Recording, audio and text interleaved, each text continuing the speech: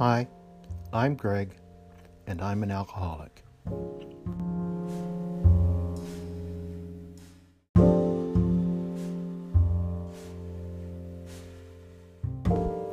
Let's start with the absolute basics. Shortly, I'll read from the book Alcoholics Anonymous. These are known as the 12 Steps.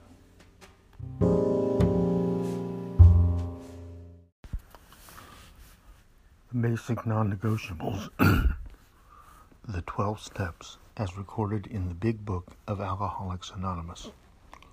1.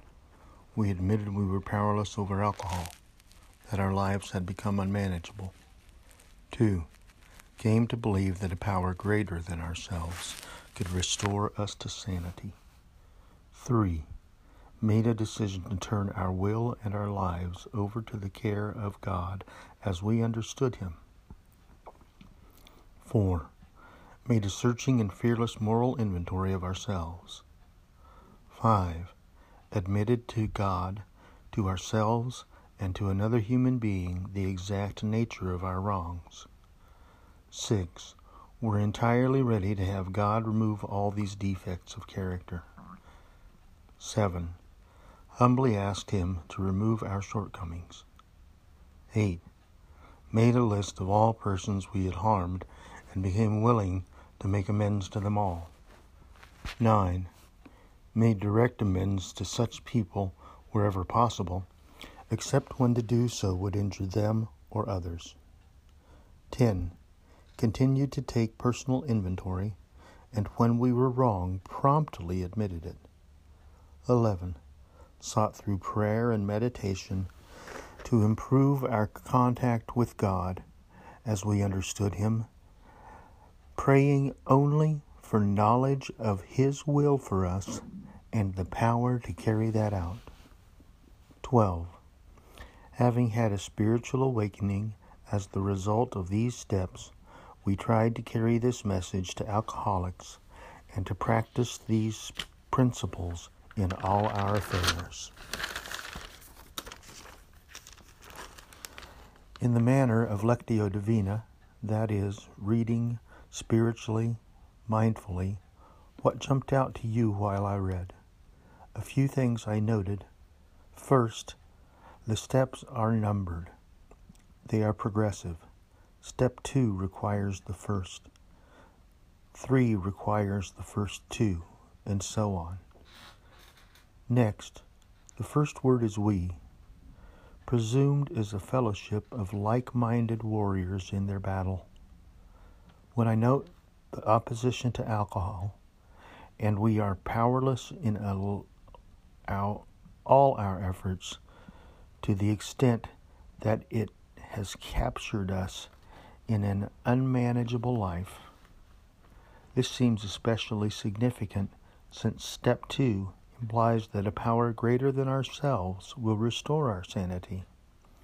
Thus, our addiction reigns stronger than us, and the God of our understanding might overcome that strong enemy and restore our sanity. This highlights our craziness. We must allow that unmanageability stands as evidence that all our efforts to release our addiction's influence have continually overwhelmed our willpower, even when we began with pure and noble intentions. I'm sure your thoughts noticed much more. During this short musical interlude, I offer opportunity for you to note these, at least internally, and perhaps write them somewhere.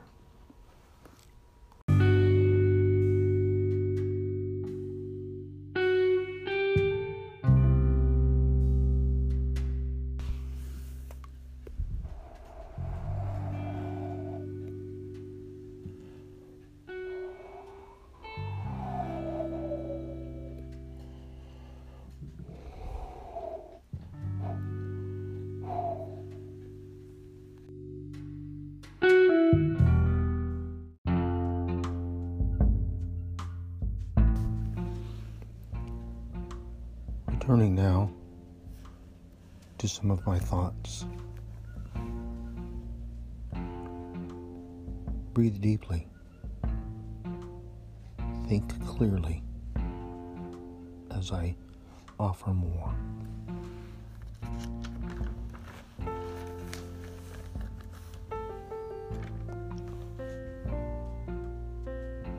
In step 3, we made a decision.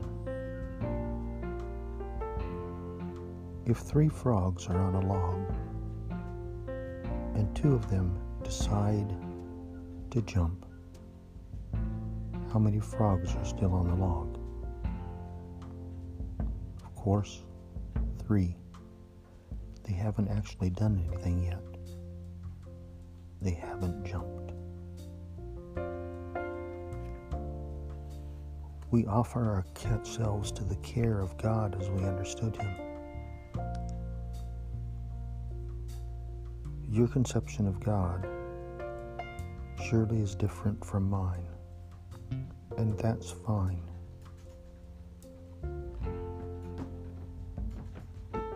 We were searching and fearless as we examined our moral inventory.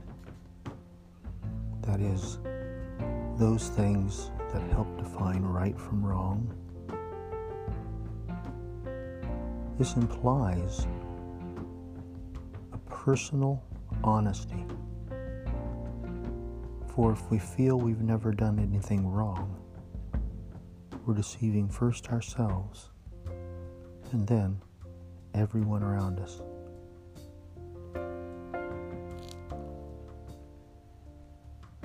Five implies confession. It rids our minds and our hearts of those character defects that have managed us for so long. And again, it's the exact nature of our wrongs. Honesty first, honesty continuously.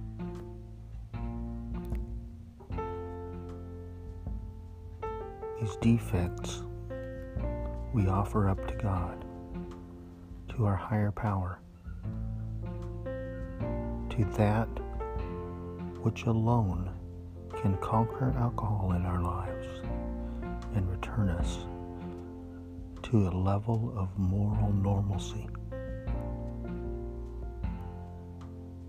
Next, we were humble.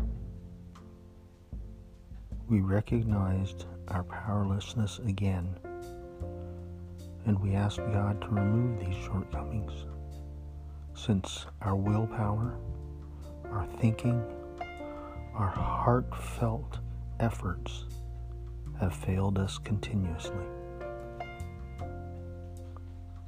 We listed those that we had harmed.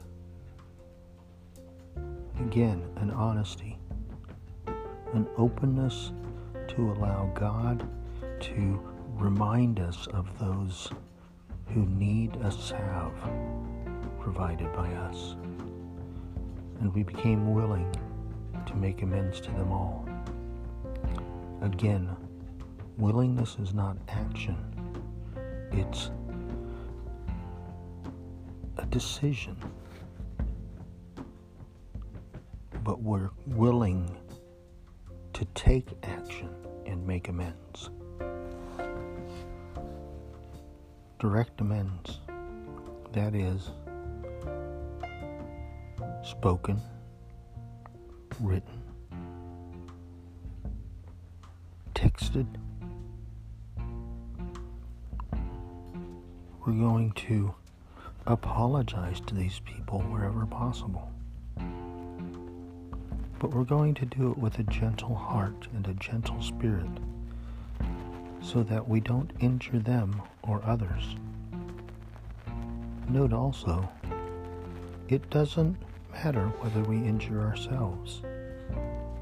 That's already been accomplished through the influence of our addiction. It's damaged us, and we can recognize that damage and allow it to flow over us again, to influence an improvement in our spirits and our hearts. The scars are there already. We won't reopen the wounds completely, but we'll allow their injury, their pain, to help improve us. Prayer and meditation, just like we're doing now,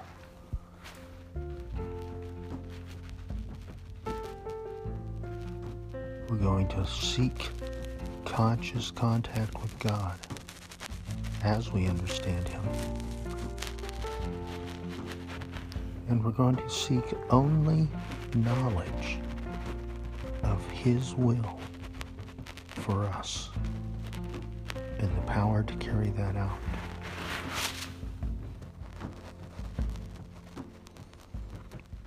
Then we're going to be mindful of that personal inventory.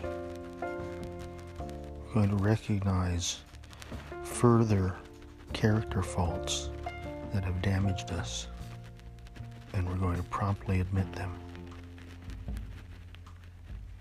Further character faults that have injured others, and we're going to apologize for it.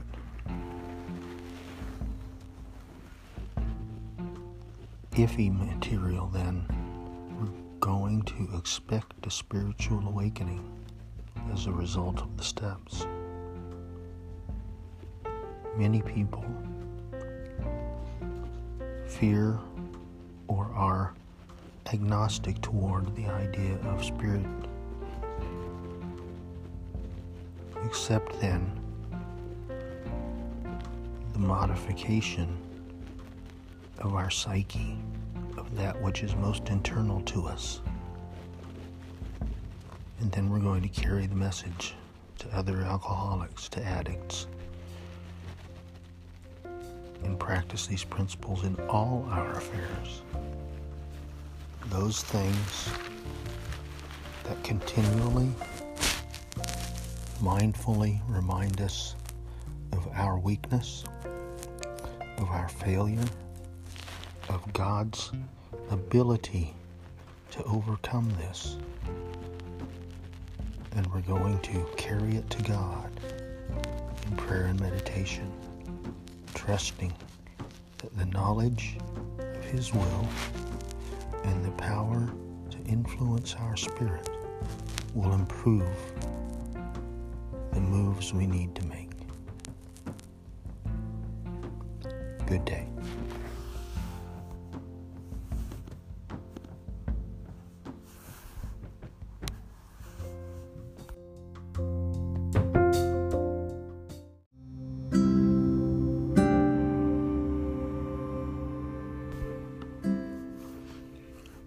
May God bless you and keep you, and until we meet again, hold you in the hollow of His hand. Amen.